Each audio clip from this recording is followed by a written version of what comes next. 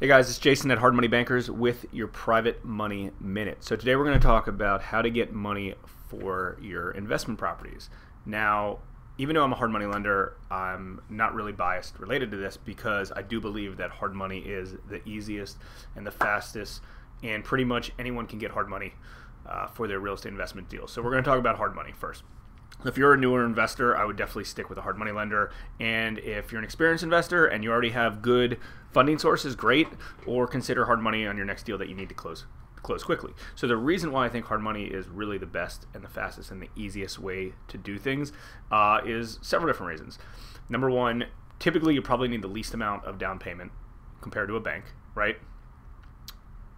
You know darn well that a bank's not closing your loan in a few business days when a hard money lender can.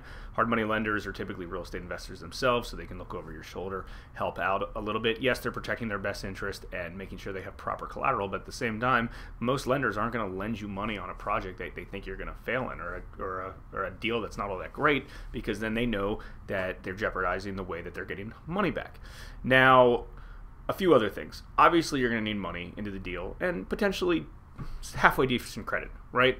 If you don't have any money at all, chances are real estate investing probably isn't for you unless, hear my but, unless you can get access to some. Chances are you're not going to find anyone to give you 100% of everything. If you are, that's great, but at the very least, you still should have skin in the game. Like, it's hard to sleep at night investing in a business or creating a business without kind of having some sort of skin or your own money, additional collateral, something like that, into a deal.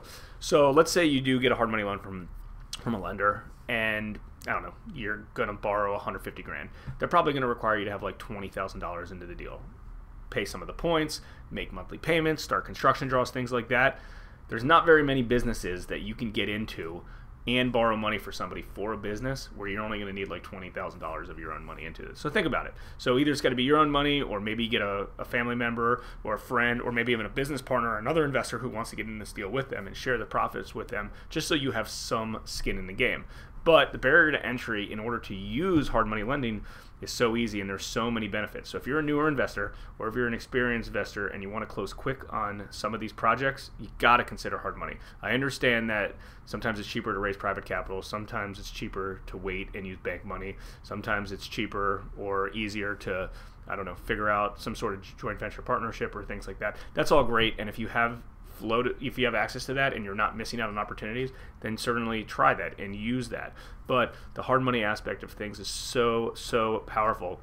And we've seen so many really large real estate investors that we do loans for being able to scale their businesses because they know they have the financial backing of a hard money lender. And typically most hard money lenders have a good bit of capital. I mean, our job as a hard money lender is to go raise as much capital as we can to make sure we have enough money to fund every deal that we have on the streets. So that's something to be said as well. So hope you'll consider it. If you have any comments related to that, or you know what, why don't you tell me how you're funding your deals right now? Comment below with the way you're funding your deals. That would be very helpful. And as always, like, comment, share, subscribe. This is Jason with your Private Money Minute.